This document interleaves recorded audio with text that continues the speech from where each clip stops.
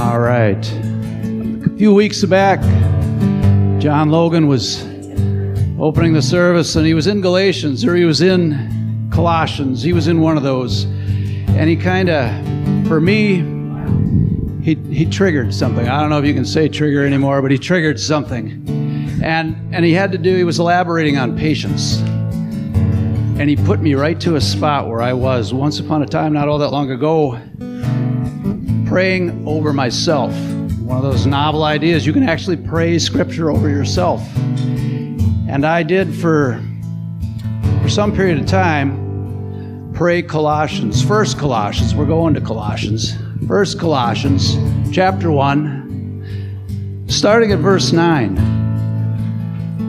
For this reason also, since the day we heard of it, we have not ceased to pray for you, and to ask that you may be filled with the knowledge of His will, in all spiritual wisdom and understanding, so that you will walk in a manner worthy of the Lord, to please Him in all respects, bearing fruit in every good work, and increasing in the knowledge of God. Here's where it comes. Strengthened with all power, according to His glorious might, for the attaining of all steadfastness and patience. I got to stop right there. Because when I started praying that over me, I was praying to God to be strengthened with all His power, right? According to His glorious might, the Creator of heaven and earth. That's the kind of power I was praying for. And you know where it led me to pray?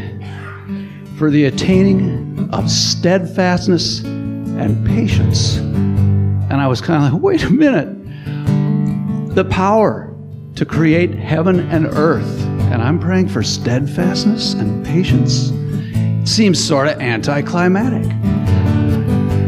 But there's more to it. Once born again, once a member of the body of Christ, if we didn't have an earthly purpose, we'd be raptured right then and there. Poof, gone. But we're here for a purpose. We need to find that purpose. We need to get on with that purpose. And it takes earthly time. It takes time. And over that time, steadfastness and patience is required. Joyously giving thanks to the Father who has qualified us to share in the inheritance of the saints in light. Let's worship. Everybody stand, we'll pray, and we'll praise our Father. Lord, we thank you, Father, that we can come together as your body, members of your body, Lord Jesus, to worship you, to pray with thanks for the patience, for the steadfastness, to find our purpose and to fulfill it here on earth. In Jesus' name, amen.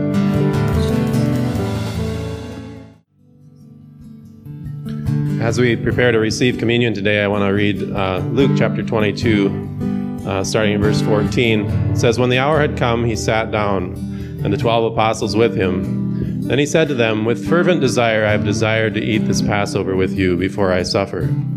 For I say to you, I will no longer eat of it until it is fulfilled in the kingdom of God. Then he took the cup and gave thanks and said, Take this and divide it among yourselves. For I say to you, I will not drink of the fruit of the vine until the kingdom of God comes. And he took the bread, gave thanks, and broke it, and gave it to them, saying, This is my body, which is given for you. Do this in remembrance of me. There are a few places in the New Testament we can find the Lord's Supper. And this one in the Gospel of Luke, we can see a couple of things I want to highlight. First, we can see that to do likewise includes giving thanks. In verse 17, Jesus took the cup and gave thanks.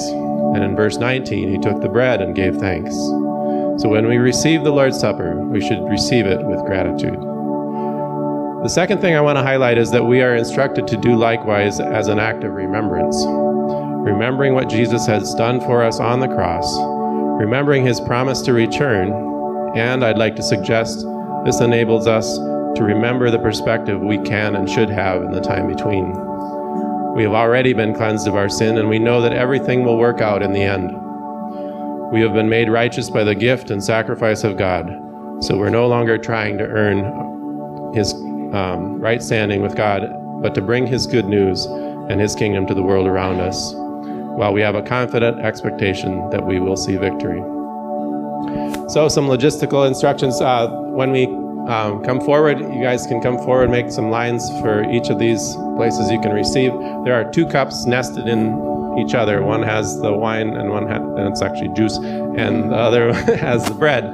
But take them together and don't take just the top one. And then you can go back to your seats and you can receive it whenever you want. We're not going to wait for all of us together. So I'm going to read one more scripture and then we'll pray and then you can come forward.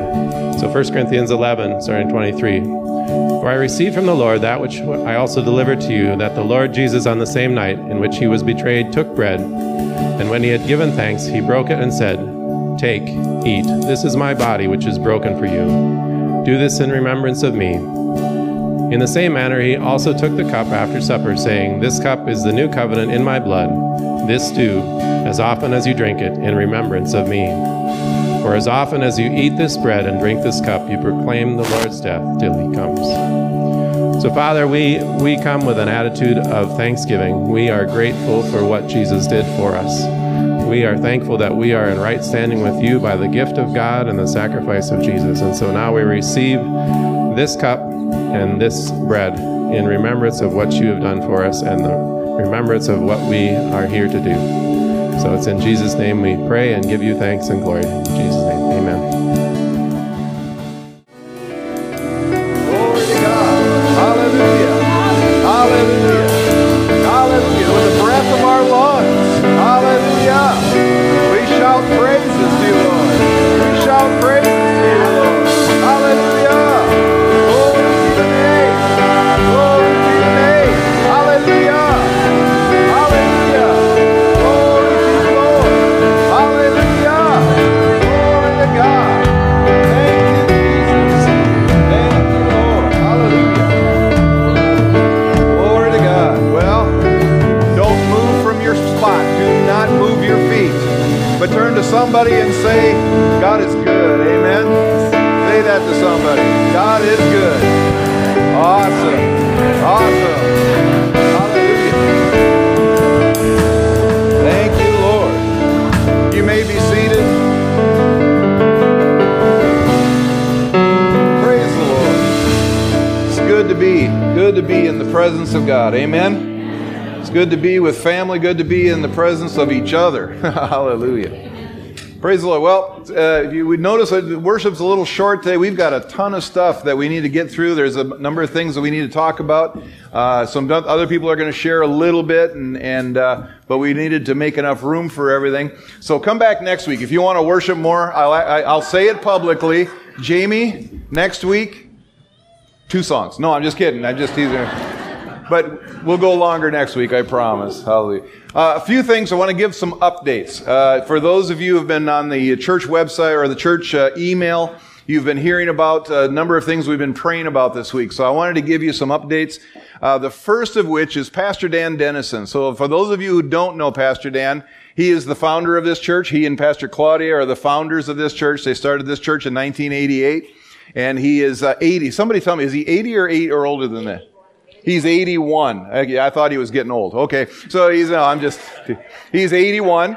And he's had some health problems. They were in a car accident a few years ago and so on. Well, on Friday night, he had a massive heart attack. And so we had a prayer chain went out when people were praying, and thank you so much for that. He was actually, he had no heartbeat for quite a while. And so they were very concerned about him. And they were doing, the EMTs came and did all of the paddles and the whole 9 yards. And by the time he was in the ambulance, they had intubated him, and he was trying to talk. Yeah, go figure. Yeah. So he was, I'm sure he was trying to witness to the EMTs that were knowing Pastor. Yeah, Jesus loves you, and so do I. Yes, exactly.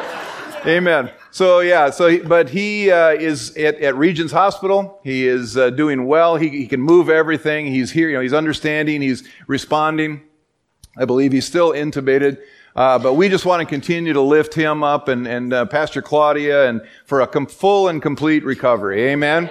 So, but thank you for your prayers. That's been huge. It's been absolutely wonderful. And he's making progress. And we'll just believe God for all the wisdom, for all the doctors and the nurses, everybody involved, that they have wisdom above and beyond their own ability. Amen? Amen. So then the other prayer request we had was actually for our family. Debbie's brother, Mike, had a massive stroke about an hour before this happened with Pastor Dan. So we were in the middle of dealing with that with her family. He's a very young man. He's 45. That night, it looked extremely grave. It did not look good at all. There was no movement. There was no response. I mean, it was very, very tenuous.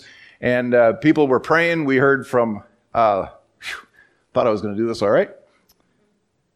People from across the country, churches on both coasts, people in between, praying for him. And so then yesterday, they ran a number of tests, and we heard nothing all day. You know, there's nothing worse than not hearing anything, you know, when it's too quiet. But as of last night, where he had no movement on his right side, he had very little movement on his left side. As of last night, he was moving his left side on command. He could move everything. And on his right side, there is movement. Amen. So praise God. Amen. And when they did the MRI on him, they said, oh, the clot's not as big as we thought it was. So glory to God. And I was like, yes, it is. That's right. It's getting smaller every moment in Jesus' name. And he's probably of all the bulks, he is probably the most stubborn. So he should be okay, but we're just continuing. Thank you, everybody. I hear people. Then I thought, I'm going to give an update. We usually don't give an update on all the prayer requests, but I don't want to say it like 50 times today. So I'll just say it once. Here's the update. But thank you. It is such a blessing. Thank you so much. And then one more thing that I need to share. If you notice, a number of weeks ago, we were so glad, so excited to have Pastor John and Julie Moe become a part of our congregation here, and their sons, Jared and Jordan, are a part of us, and we were so excited, and then all of a sudden they're not here. And people have been bugging Jared and Jordan. Where are your parents? Are they? Do we need to send out a rescue crew or whatever? But so Pastor John and Julie pastored in Iowa for over 20 years. And they moved up here. They were here for a few weeks. Well, in the last month, Pastor Tom Bakke in Grandy resigned as the pastor there. And Pastor John and Julie are going to interim pastor there until we work through the process of having a new pastor. And it was just an absolute blessing. I mean, when everything started to happen, I reached out to him and I said, I know you just got here, but can you go to work? You've had enough rest. Let's get to work here. And so they have been up there they were up there in the last 3 weeks. They've been up. This is their second Sunday. They were out of town last week. But so yeah, praise God. They're up there. He wanted me to let you know. And the boys really wanted you to let you know because they were tired of answering questions. So it's awesome. It's so good to have the body of Christ working together. And that's what our vision is. That's the cool thing. Our vision is to reach out to the St. Croix River Valley, planting churches up and down in all these towns that used to have a church and don't. In Grandy, the church, used to be one church now. Now it's a quilting center. Now there's this church. So that's the vision, is to bring the gospel to these areas where, maybe it's gone away, because of movement and everything else. So praise God, that's where they're at. You can continue to pray for them and lift them up. And if you want to actually hear him preach, not during our service, but afterwards you can go on YouTube and they'll be posted. So his sermons up there will be on, I think it's our River Valley Christian Church IHC on YouTube. IHS, yes, in his service. Yeah, not in his care. It's IHS, thank you. IHS, and so that is on their web or YouTube, and so that'd be awesome. You can do that. All right, now, one more housekeeping. It's going to take, we're going to have some folks come up and share real quick. One of the things that we have had here at River Valley for a few years now, we saw a need for it. We saw an area of lack. Is we've always had leaders. We've had leaders of ministries. We've had we've had board members. We've had ministers. We have pastoral staff and that. But what we really saw that we needed was more body care. People that could minister on a regular basis. And so 2 years ago, I think it's been almost 2 years now, we formed the elder board. And we had not had an elder board here in over 18 years, maybe even longer. But we now have an elder board. They are amazing. And we're actually going to introduce them. I'm going to introduce Jim here in just a moment. And but we're there. He's just going to share a little bit about what elders do. And just from my, just real quick, my perspective, our elders here it's not a governing board. We have a board team member, we have staff, we have people that take care of the business of the church. The elders are, focused on you. They're focused on the people. They're focused on ministering to the sick, ministering to the shut-in, but also many other things you're going to hear today. I'm not going to steal all of Jim's thunder at this point. But in just a moment, I want to introduce to you Reverend Jim Hoffman. He's been a pastor for many, many years.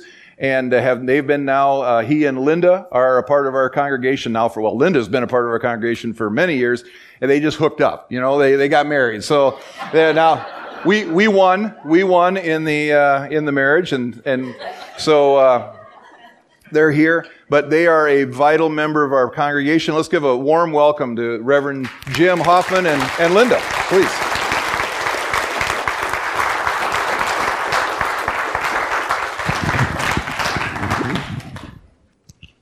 Easy on the Reverend. Lord called me to be a pastor about 30 some years ago. I was walking out in my backyard, and the Lord spoke to me when I was praying and said, "You will be a pastor." And I said, "What's that going to look like?" But that was what he called me. He called me to do pastoral ministry, and it's taken different shapes over the years, but that's where it's at. My wife, Linda, I lost my first wife about 6 years ago. All my grandkids, they're their grandma, and I got two of my children here, Matt and Amy, and lost their mother. But, God had something in mind for me. He knew he was going to take Lori home. Nobody wanted to go to heaven more than Lori did. That was her joy. Her joy. She was willing to stay, but wanted to go. She didn't want to stay, but willing to go. She was willing to stay, but she wanted to go. That was her. But then the Lord brought Linda along, and I've been a happy camper ever since. Wise men. If anybody was at the Palooza last night, we were out there dancing away, That's the only one I got rhythm for, them fast ones. Not so good. Not so good. Okay. This morning I'd like to talk about the small group ministry of the church. Our church has many, many ministries. A lot of good classes. Lots of this, lots of that. Youth. I kept bragging on the youth and the program and the kids program for so long, and finally my grandkids are showing up here and experiencing it. And they come to this church because there's life here. There is life. You gotta understand. They'll go where there's life. They don't want to be just told a bill of goods, get together and play games. They want life, and that's why they come. So there's life here. Regarding small groups, I'd like to share a couple of scriptures. Are they on the board? Oh, goody. Ephesians 4:16 says, "From the whole body, joined and held together by every joint with which it is equipped, when each part is working properly, makes the body grow and builds itself up in love." You want to read 1 Peter 4:10 here, hon? Oh, sure. As each has received a gift, use it to serve one another as good stewards of God's varied grace. Whoever speaks, as one who speaks oracles of God.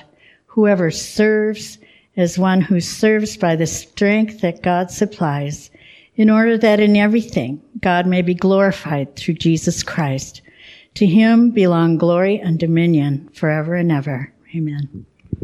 Amen. The goal of the small group ministry is spiritual growth for all its members. When I started organizing and leading small groups, I prayed about, what do you want in these small groups? And the Lord said, I felt very strongly from the Holy Spirit, extend pastoral care. Extend pastoral care. I swore I'd never be an elder again in a church. But when John asked me to be a pastoral care elder, I said, that's what I've been doing all my life. I didn't like this other stuff that goes with being an elder, you know. So, but I love pastoral care. It's in my heart. It burns inside of me. It burns. I can't help myself. You know, it just burns to care for the saints. But extend pastoral care. Fellowship and worship, Bible study and prayer are all part of the small group ministry. And it allows us for the Holy Spirit to use us as He will. Not just the leader, but in the body. Because He wants the Holy Spirit, He wants you to learn to hear God's voice. He not only wants you to use the Holy Spirit in the ministry, He wants you to learn to hear God's voice. So when you're talking to that guy out in the street, you know, you hear God's voice. And you say, hey, you know, you learn to hear God's voice. It isn't like a big woof that comes. You learn to hear it, and you learn to line it up with what Scripture says. And you can do that in a small group.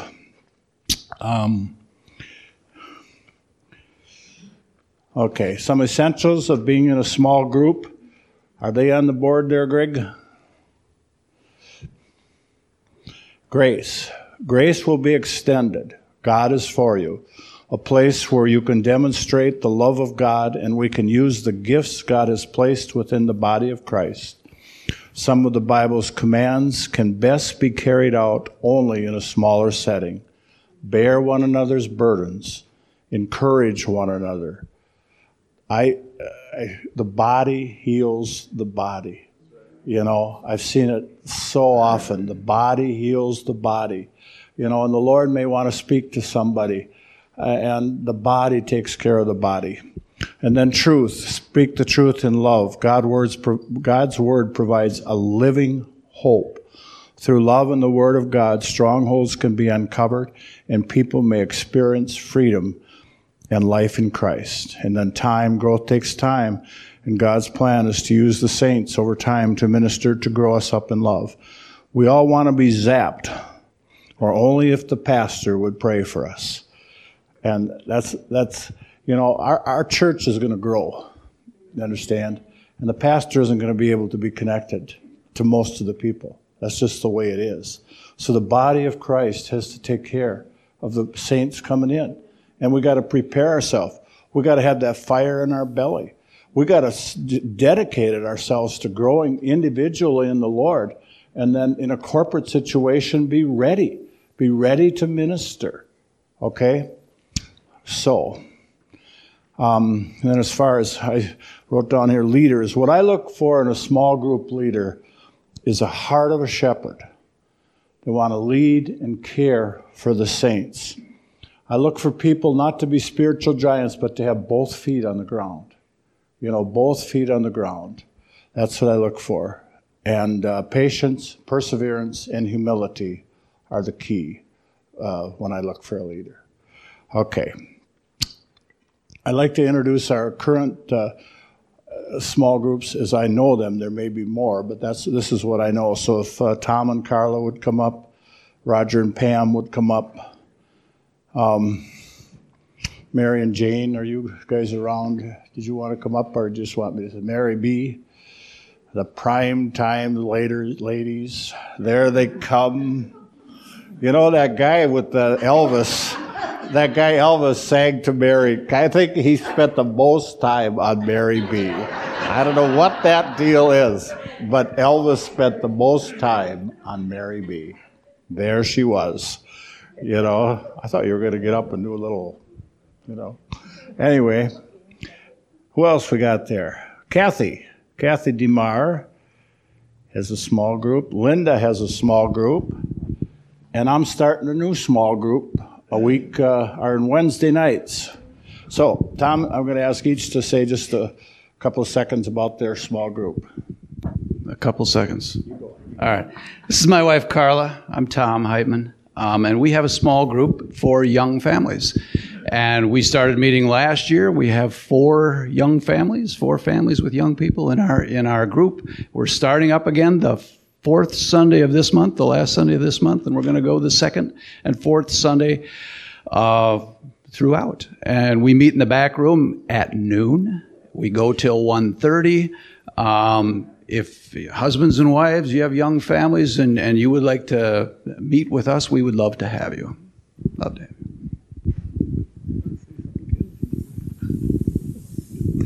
I'm Kathy DeMar, and I have the Healing Hearts Ministry, and I meet with women that have been betrayed by their husbands or their relationships or been hurt, wounded, and we meet on the 1st and 3rd Tuesday of each month, and anybody, actually ladies 18 and older, are able to join us.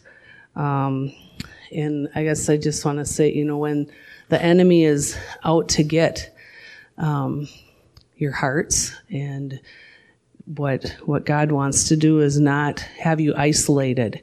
And so we're there to just wrap our arms around you and love on you and pray with you. And a lot of times we get to the root of why we do what we do. And it brings out God's goodness, because God has healing and wholeness. And the group does meet at my home. And you can see me after, or get Pastor Greg to give you my telephone number. And I also have some brochures in the back, just doing one-on-one ministry when you're uncomfortable being with a group.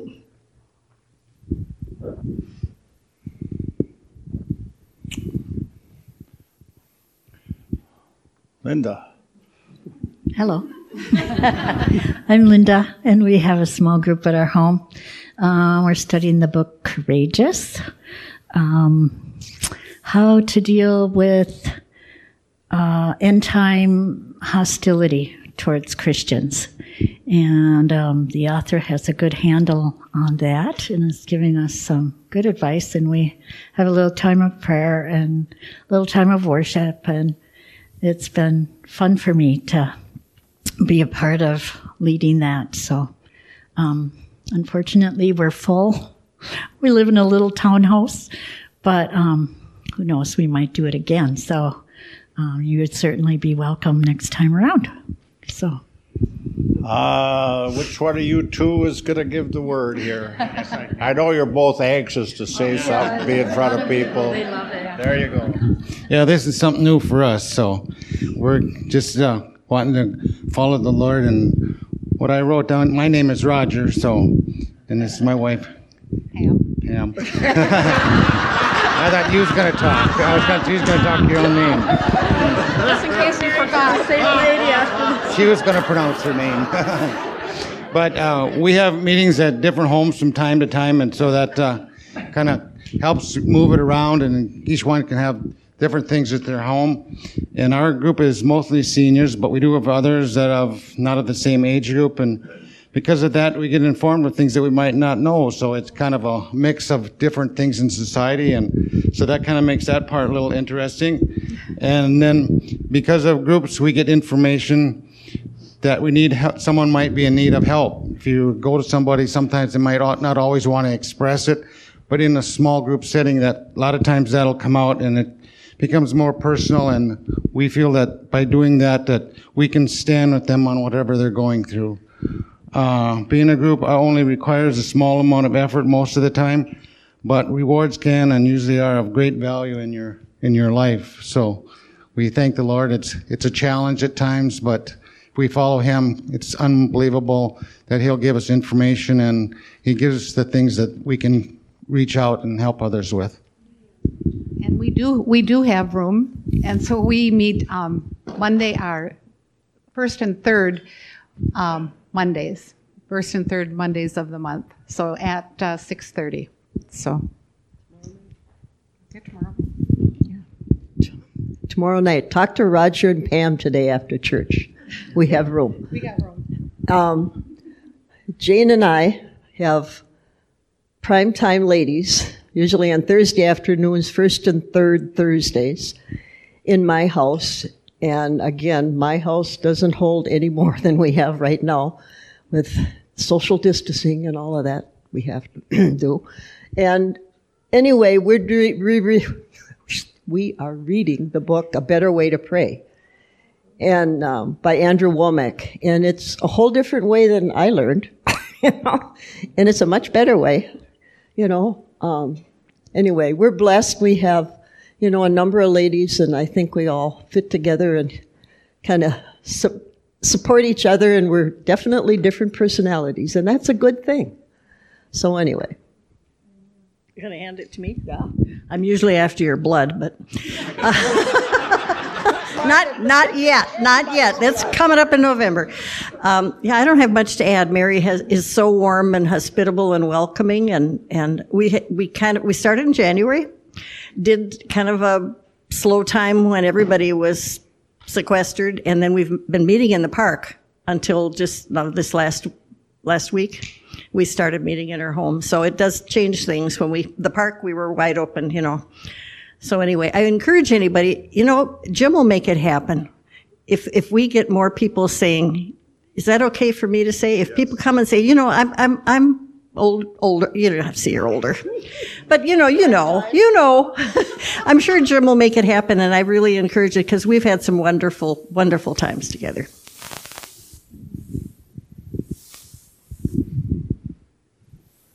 If you want to be a leader in a small group, let me know. If you've got a heart for something like that, let me know. Roger's doesn't think he's a leader. But when I spent time with Roger, I'm going to write a thing across his chest, he who must be listened to. What Roger's got to say, you got to listen to. He seeks the Lord with all his heart. And he gave Linda a word from the night season. He cares for the saints. And I don't want to pick out favorites, but Roger's my favorite. So,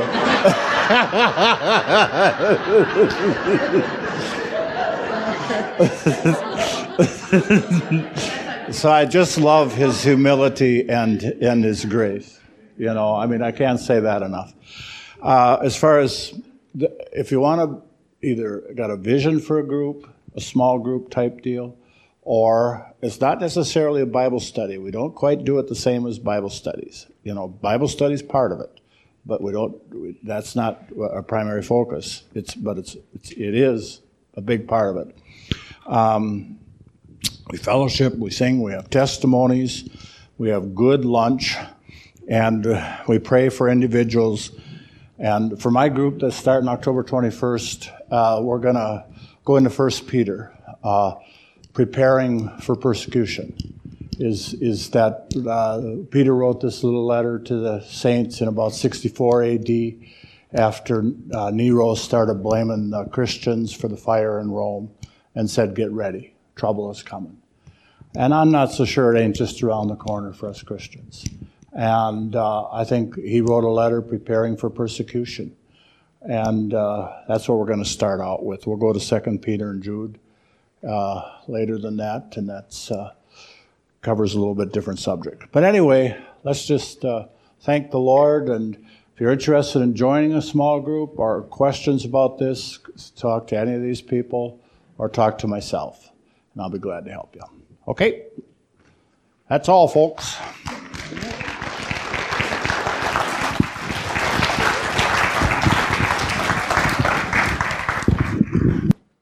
Thank you very much. That's awesome. Glad to do that. A couple of things of clarification. When Jane said she's usually out for your blood, we need to explain that because there's some new folks here. She is in charge of our bloodmobile twice a year. That happens here. And yes. Yeah. There was a collective sigh. Oh, okay, good. Yeah. We appreciate that. And then the other thing, too, is that Jim shared about his family, the young people that are coming to youth group, that our youth group is amazing, always has been, but it doubled in size when his family came. And it's just so good to have everybody here. It is full of life. That's exciting. Amen? Amen. All right, turn with me. If you have your Bibles. If you don't have your Bibles, turn in your phone or whatever electronic device, or look at the screens. We have it covered in every way. I'm going to read out of Genesis chapter 18. For those of you who have begun to read through the Bible in 2 years, we have a Read Through the Bible in 2-year program that we just started up a week ago. So if you have not done that, now's the time to jump in. You can catch up fast. I mean, literally, I listen to it on my phone, and there's many times where I'll catch up 4, 5, 6 days even in a sitting, and I can do it in about half hour. So you could catch up with last week all the way up to this week, and you'll have caught up very quickly. You can listen to it on your phone or you're on your computer or whatever. But we have a reading plan. You hear me talk about it all the time. And I don't want to sound like a broken record, but I do want you to hear it. You know, and it says that faith cometh by hearing and hearing. So the more you hear something, the more likely you'll do it. And so we've been doing this 2-year reading plan forever, many, many years, probably 14 plus years. This is like the 7th or 8th time we've gone through the cycle. And we have it online. You can go on Facebook. You can go on the website. There are paper copies in the back. We just printed 20 copies for the church in Grandy. They're going to start doing it with us. The church in Prescott. And so Pastor John and Jen Logan just want to send their greetings. They had a phenomenal first service last Sunday morning. It was wonderful. A number of people were there. Some new folks came. And so it was just they are doing it with us. So the churches it's a thing that we're doing together because it's good to be in the Word. It's good for you to be in the Word. You can come and listen to me. You can listen to another anointed speaker or whatever. But when you read it, it's like what Jim was saying. It's important for you to hear the voice of God. And I guarantee you, when you hear or when you read the Bible, you're hearing the voice of God. That's His Word to us. And so the more you're in that, the more you'll know Him. Well, this, you'll recognize anybody who's been started doing that. Genesis 18 is part of what we read this week, and we'll begin in verse 1. It says, "And the Lord appeared to him," this is talking about Abram, "and the Lord appeared to him by the oaks of Mamre, as he sat at the door of his tent in the heat of the day. He lifted up his eyes and looked, and behold, 3 men were standing in front of him. When he saw them, he ran from the tent door to meet them, and bowed himself to the earth, and said, O Lord, if I have found favor in your sight, do not pass by your servant." Then slide down to verse 9, because it just talks about how he made supper for him. You know, if you read verse 4 through 8, talks about the meal. He kills a cow. He makes some bread. He said, hey, just stop for a quick second. And he must have been Minnesotan, you know, because the food started coming out and it was ours, I'm sure. So that's verses 4 through 8. I'm not going to read all that. But then it gets to verse 9. They're talking. And the Lord, we know it was Jesus. I mean, I can't remember the theological word for some of you theologians out there. Thank you very much. Christophany. It's an experience. It's a thing in the Old Testament that was actually Jesus talking. It was actually Jesus there. There's a number of them in the Old Testament. So this is him speaking to Abraham in the person. He says, then he said to him, where is Sarah, your wife? And he said, she is in the tent. The Lord said, I will surely return to you about this time next year, and Sarah, your wife, shall have a son. And Sarah was listening at the tent door behind him. Now Abram and Sarah were old, advanced in years. The way of women had ceased to be with Sarah. So Sarah laughed to herself, saying, after I am worn out and my Lord is old, shall I have pleasure? The Lord said to Abram, why did Sarah laugh and say, shall I indeed bear a child now that I am old? Is anything too hard for the Lord? At the appointed time I will return to you about this time next year, and Sarah shall have a son. So it's an example. It's the fulfillment of the promise that God had given to Abraham 25 years before. Well, actually 24, because he still had a year left to go through it. 25 years. God had told him, he says, I have no son. God says, I want to reward you. I want to bless you. And he says, and he says, how can I bless you? And Abraham goes, how can you bless me? I don't even have a son. I don't have someone to carry on my name. And God says, you'll have a son. He says, you will have, but he had to wait 25 years. That's a long time. I mean, for you guys, that's more than a lifetime. Okay? It's 25 years. For you, that's like, I won't say it. Okay, so, 25 years is a long time. If you say, hey, I promise you I'm going to do this for you, but it's going to be, 25 years from now, we'll all go, okay, well, we'll see. We'll see. But God here at the end here says, Abram, you're going to have a son. When I come back next year, you're going to have a son. Just be ready. All right?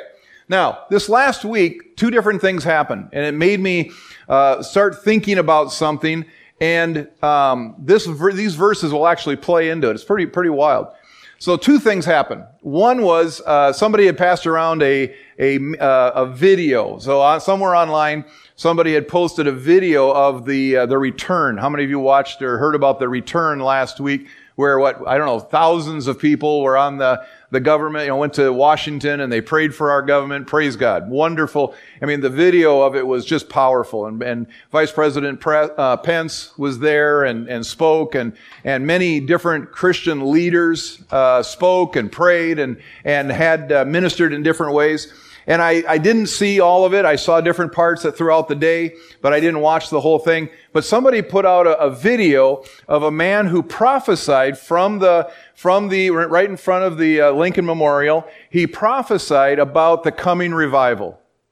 And it was powerful. He talked about, he says that God is, and he was speaking in a prophetic voice. He said, I'm going to send revival on this country. I'm going to restore this country back to its roots. I'm going to wipe clean. God is saying, I'm going to wipe clean the corruption. I'm going to get rid of the corruption. I'm going to get rid of the sin. I'm going to get rid of the vile in our country. And all of those things were all, it's sound, and people were cheering, and it's good. It's a good thing. We want our country to be restored. But as I was listening to that, I was like, there's something missing here. Because he was saying it in such a way that God's going to do this. The thing is, has already done everything he's going to do. God has already done everything the Bible says everything that you need. God has given you everything you need for life and godliness. Jesus, when he died on the cross, rose from the dead, 40 days later, rose up into heaven, it says that he sat down on the right hand of the Father. Because his work was done. Now he intercedes, going, hey, they're mine. When we say something, when we pray, when we speak, he's going, hey, they're mine. They have the authority to do that. He's interceding for us. But it's now not up to him to get rid of the corruption in our country, to get rid of the sin in our country, to deal with all those things. It's whose job is it? It's ours. Amen. As the body of Christ on this earth, it's our job. The second thing that happened was somebody sent out a meme. And I know, we live in a very electronic age, and, there's way too much junk on Facebook and all these other vile places that you should never go. But I was there, and there was a meme that somebody put on there, and it made me laugh at first. And second, I realized how it fit in to what the Lord wants to say this week. It was a meme about 2 Chronicles 7. So turn with me to 2 Chronicles 7. Very familiar verse, especially this time of the season when we're doing a vote, and whenever we see the things that are happening in our world and how everything's seemingly out of control and all those things, people will always quote this verse. And it says this, 2 Chronicles chapter 7, 2 Chronicles chapter 7, beginning with verse 14.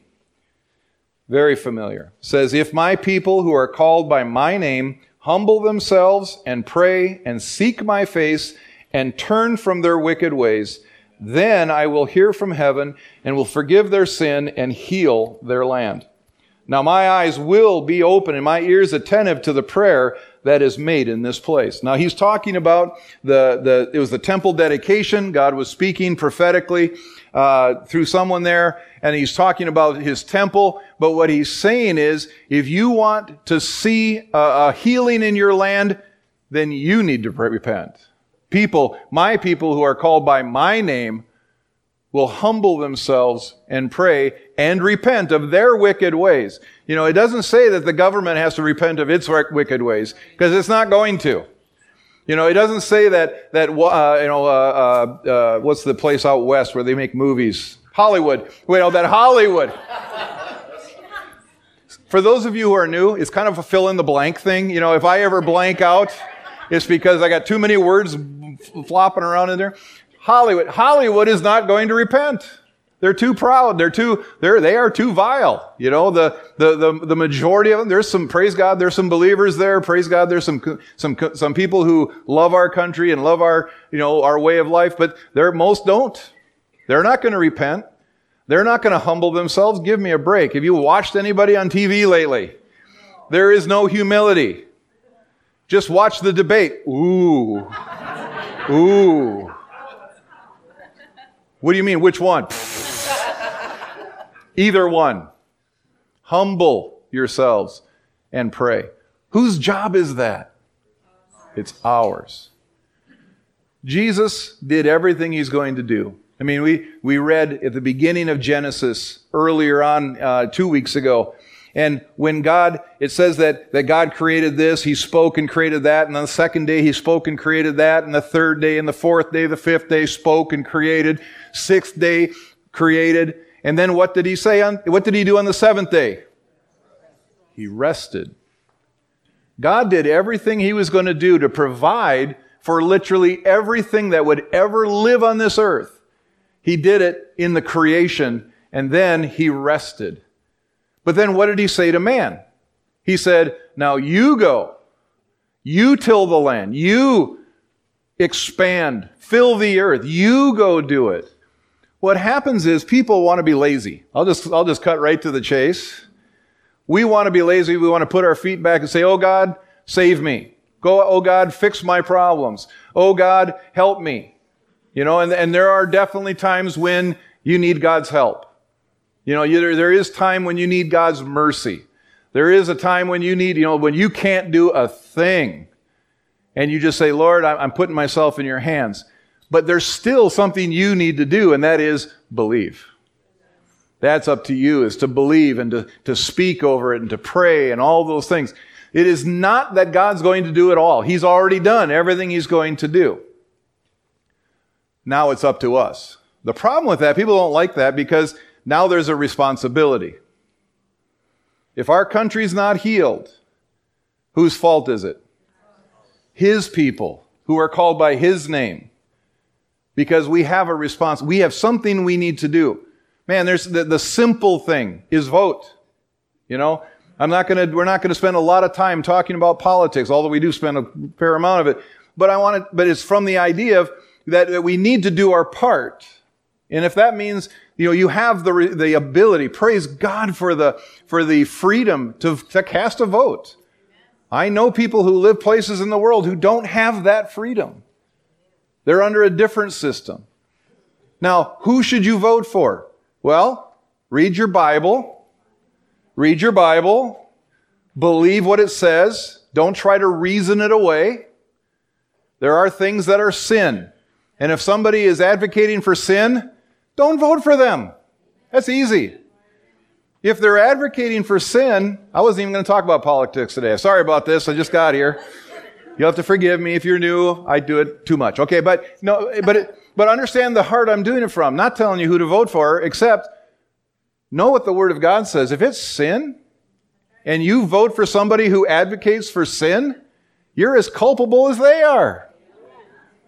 In this world, we will stand before our Heavenly Father. We will have to give an account for every idle word. Yikes. That's bad enough.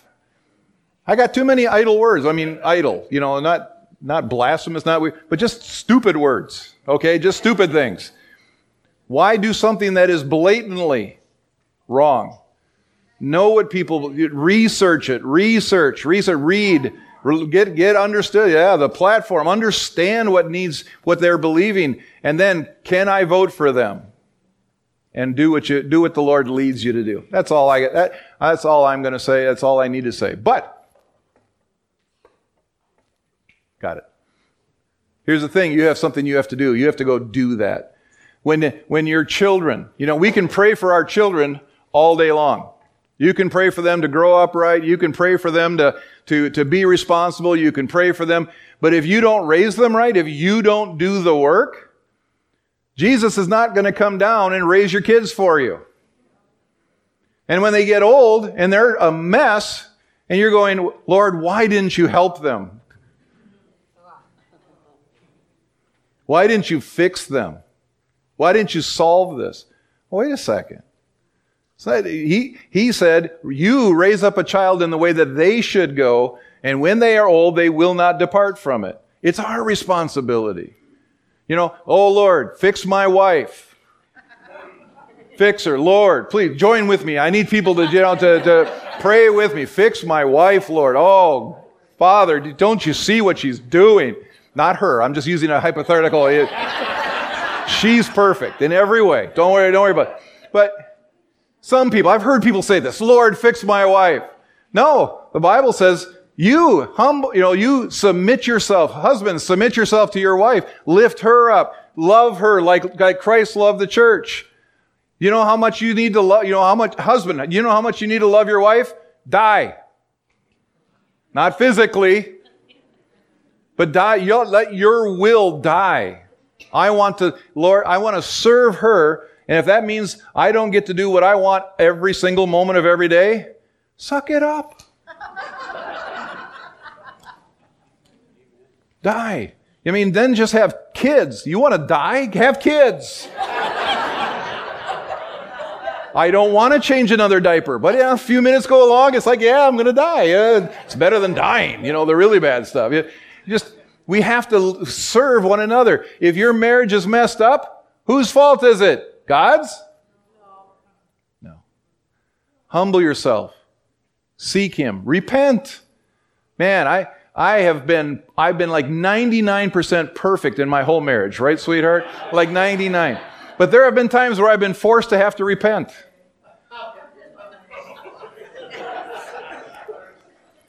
Everything's under the blood. At this moment, 99%. 99%. No. It's humility. We have a part to play. All right. Now, go to one more place here. God's done everything He's going to do. Go to Acts chapter 2. Acts chapter 2, beginning with verse 1. Jesus had died, rose again. He ministered for 40 days, revealed Himself to many, many people, hundreds, if not thousands of people, showed them that He was alive. There was proof. And then He said goodbye. He left. He said, now go into all the world, preach the gospel. You go into all the world, preach the gospel. Why? God has the ability to put a big banner between here and the moon that says, I am real, repent. But that's not how He set it up. He didn't set it. He's done everything He's going to. Jesus even said, if somebody were to come back from the dead, they'd still explain it away. He did come back from the dead. He did raise from the dead. And what did they do? They explained it away. That isn't how. He's done everything He could do. He died on that cross. He shed His blood. He took all the sin, all the pain, all the suffering onto Him. And it's our job to receive that. The Bible, He told a guy one night, he says, you must be born again. Well, what does that mean? The guy goes, I'm a Bible scholar. I don't even know what you're talking about. Jesus goes, that's exactly right. It's too easy for you. You must be born again. What does that mean? I need to stop where my life is. If I'm not a part of His kingdom, I need to repent and say, Lord, I'm sorry for my sin. It's my fault. I'm the one. I take responsibility. It's my sin. I repent. I receive what You did on the cross for me. I receive that death, that resurrection, that shed blood, what we just commemorated this morning. I receive that forgiveness. It's a free gift. You can't earn salvation. You can't be good enough. You can't do enough good things in a lifetime. But I receive what Jesus did on the cross for my sin. You are my Lord. We sang that this morning. You are Lord. You're the Lord. Jesus Christ is Lord. That's what I believe, is that Jesus Christ gets to be the Lord of my life, which means I got to go where I need, where He tells me to go. He tells you you're going to be a pastor, and you go, I don't want to do that. I had somebody tell me one day, they said, the Lord just told me you're going to be a pastor. I laughed in their face. This was over 30 some years ago. I was like, there ain't no way. Well, joke's on me. You do what He tells you to do, not what you want to do. He's Lord. And when that happens, you enter into a new life. You're born again. It starts new. All the old is past. All the old is done. You're a new creature, a new creation. And then life begins new. Now there's a whole new life that you're eligible for. So praise God for that. So that happened. He died, and then He left. He left, and He says, you guys go tell people this is the way it works now. So if the kingdom doesn't move forward, if it doesn't happen, whose fault is it? It's not His. He did everything He could do. He gave you everything you need for life and godliness. He gave you all power, all authority. And then we read in Acts chapter 2, He really gives you power. He told them, don't go anywhere. Don't leave Jerusalem. He says, when you wait in Jerusalem, that when the Holy Spirit comes, remember there's the Father, there's the Son, and the Holy Spirit. 3 in 1. God triune. What does that mean? Tell me, explain that to me exactly. Sorry, can't do it. God's way bigger than I understand. I just know the Bible says that He is the Father, the Son, and the Holy Spirit. How that works, good with me. It'll be fun to see it. Be fun to really understand. I have my theories. We're not talking theory this morning. We're talking fact. So he says, I have to leave. Jesus said, He told His disciples, I have to leave so that the Holy Spirit can come. And when He comes, you're going to have power. And he used the Greek word is dunamis, power. Dunamis means the same word that we get dynamite. Explosive power. Miracle working power. Power. So this is the day. This is when it happens. Acts chapter 2, beginning with verse 1, says, when the day of Pentecost arrived, they were all together in one place. And suddenly there came from heaven a sound like a mighty rushing wind. And it filled the entire house where they were sitting. And divided tongues of fire appeared to them and rested on each one of them. And they were all filled with the Holy Spirit and began to speak in other tongues as the Spirit gave them utterance. It's amazing. So here comes the power. Now there's power. And then they all decided to go home and watch the football game. And just went on with their life, and they went back to fishing. No. What happened when the Spirit of God came on them? They went out in the street, and they began to speak. And God filled their mouth. And what was the amazing thing in this account was they didn't even use their own language. You want to talk about power? You want to talk about the anointing of God on somebody's life to even preach in a different tongue? Something you don't even know? I know of at least 2 people, minimum. I can think of more, that I know personally that they've done this. One friend of mine, you'll know him when I talk about it. He was in the Philippines. And a person walked up and said, please pray for me. And he's like, okay. He didn't know what to pray. So he prayed in tongues. He just started praying in the Spirit. And he got all done, and the person started speaking to him in their own language. And he goes, oh, I'm so sorry. I don't understand what you're saying. And they smiled and looked at him and said, what do you mean? You just prayed in my language. Exactly what she needed prayer for. God is powerful. There's power in Him. But my friend still had to pray. Okay? Another friend of mine, he was a missionary in China. And he was very restricted on what he could do. It's just, they had all kinds of laws. As we know, there's all kinds of restrictions. He could only do certain things at certain times. Well, he is an evangelist. Okay? I mean, he just can't sit still. He's got to share the word with somebody. And I think it happened at least twice, right? I think once in a cab and once on the Great Wall of China. He couldn't take it anymore. And he told his wife, he says, I'm going to go out and I'm going to witness to somebody. And he got in a cab, and he just started speaking in tongues. He just started to speak. He said he had no idea what he was saying. And all of a sudden the person, he's just speaking, and all of a sudden the person starts speaking back to him, praying, crying, and the whole thing. Found out that he had just led the guy to the Lord by the Spirit. That happened once in a cab, and it also on the Great Wall. He's like, there's got to be somebody here to talk to. Walked up to him, started speaking in tongues, and led him to the Lord. Now, God can do that. He can give you the power. He has given you the power. But what did those men have to do? They had to step out. They had a part to play. And it doesn't matter. It doesn't matter. It isn't because you have reverend in front of your name. It isn't about pastor in front of your name. It's about whosoever.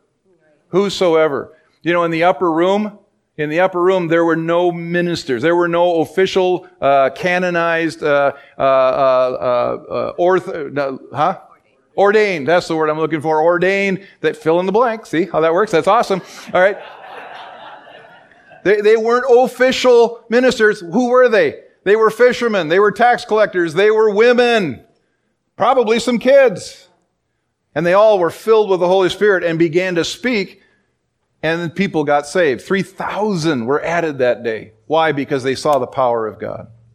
He's given us everything we need. We have the vision that God has given us here at River Valley Christian Church, Lake Elmo, but also RVFM, River Valley Fellowship of Ministries, is to plant 24 churches by 2027, have a network of 24 churches. We have 4. You think, well, we're getting closer here. 2 years have passed. We have 4. Well, watch what happens. Watch what happens. God's good. He's faithful to His word. And so, but to do it, it isn't just me. It's not just me and the staff. It's not just me and the staff and the Kara students. Thank you for, praise God for the Kara students.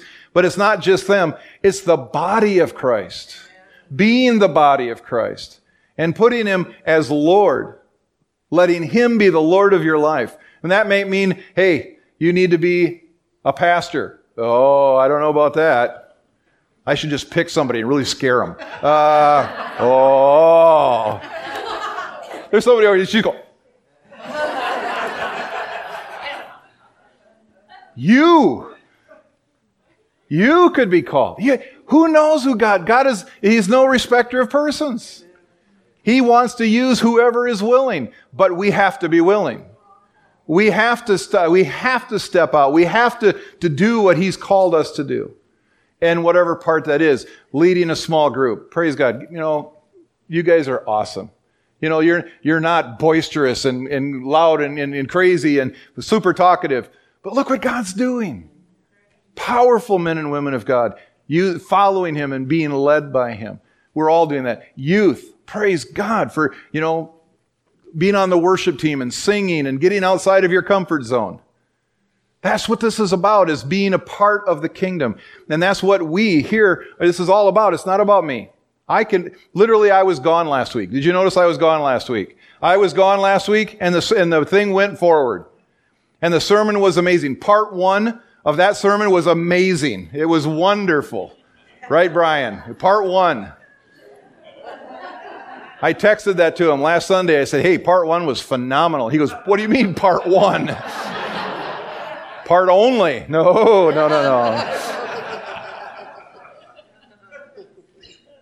As we move forward, it takes the body. God may ask you to do something over the next year, the next 2 years, and it may seem so out of your comfort zone. But when you step out by faith, watch what God does. That's what this is all about. So, after service here in about 10 minutes, we're going to have the first thing. The first thing. So the first thing is that we're going to be back in the far classroom on the other end. Over there, it's W1. So for those of you at W1. So we're going to be back there. The first thing is just to get to meet and greet us. And I'll tell the story a couple times over the next few weeks when we meet in first thing and then the next thing. Was a number of years ago, we had a couple who came to this church for the very first time. And they called me up after the first service and they said, hey, can we take you out for coffee? We have some questions. So I said, sure. So I met them at a coffee shop here in town and we sat down over coffee and they just asked some questions about our theology and our vision and who we are and what we believe. And I answered, their questions and we talked. And I said, well, let me ask you a question. I said, you're here for the very first time. I said, what did you notice? I mean, I'm here every Sunday. I mean, I know everybody. I understand, this is my culture. I don't know what I don't see. I don't know what I don't understand. I said, when you came here, what was your first thought? What did you think? And he sat there. He says, that's a great question. He sat there for a moment. And he said, it's like this. He says, this is the way I can explain it. He says, I felt like coming into somebody else's family reunion. This church is so friendly. I mean, if you haven't noticed it yet, they're just like this. We're like this. It's our culture. We want to welcome you. We want you to be. But how do you really become a part? He says, it's like somebody else's really fun family, but how do you become a part of that family? And so what we've done, that was I just loved what he said. It's like, yeah, we need to fix that. So what we've done is we've set this up. So today after service, we have the first thing. The first thing is the first thing, but it's a meet and greet. There's no pressure. You're not joining the church. You're not, you'll even find out more about that. But it's just getting to know us a little bit, getting to know each other. You might be looking around the room and going, I can't tell who's new and who's not. Well, that's cool. That's no problem. We're just all one family. But you get to meet each other. You'll get to meet the staff. The elders are going to be there. Some other folks are going to be there. Just kind of a meet and greet. We'll talk about then in 2 weeks, not next Sunday, but the Sunday after, we're going to do the next thing. You see the pattern here? First thing, next thing. The next thing is we actually have 3 weeks of a class where we talk about our church doctrine. What do we believe? Why do we believe it? You can ask all the questions you want. We'll talk about, on a different week, we'll talk about government. How do we do this? Who is in charge here? And I'm not going to say it because Pastor, a couple of weeks ago, I said, who's in charge here? I said, Pastor Greg's in charge. He has now made that my ringtone. That when I text or call him, it says, Pastor Greg's in charge. Pastor Greg's in charge. Yeah, very funny. Ha ha ha. All right. But we talk about that. We talk about leadership. We talk about vision. Where are we going? How we got here. All of that. That's going to be in a few weeks and you're invited. But if you've not ever been to a first thing, we invite you. There's food, there's drink. We're going to sit and talk, whatever. But if you've never been to one, absolutely you're invited. What I'm going to do here in just a second before I turn it over to Brian is, what I want you to do is I want you to turn to somebody and say, have you ever been to one? And if they say no, then say, then you need to come with me, and then you get the free food too. So if you've been here for a while, I encourage you to do that. So I'm going to turn it over to Brian, and he is going to do the announcements and the offering, and then we will move on. I just want to say a few words over the offering today. Make it kind of short, but picking up on sowing and reaping. I've done a few weeks on sowing and reaping, which is a favorite topic of mine. The scriptures that I'm going to use is the same one, 2 Corinthians 9, 6 through 12. It says, But this I say, he who sows sparingly will also reap sparingly, and he who sows bountifully will also reap bountifully.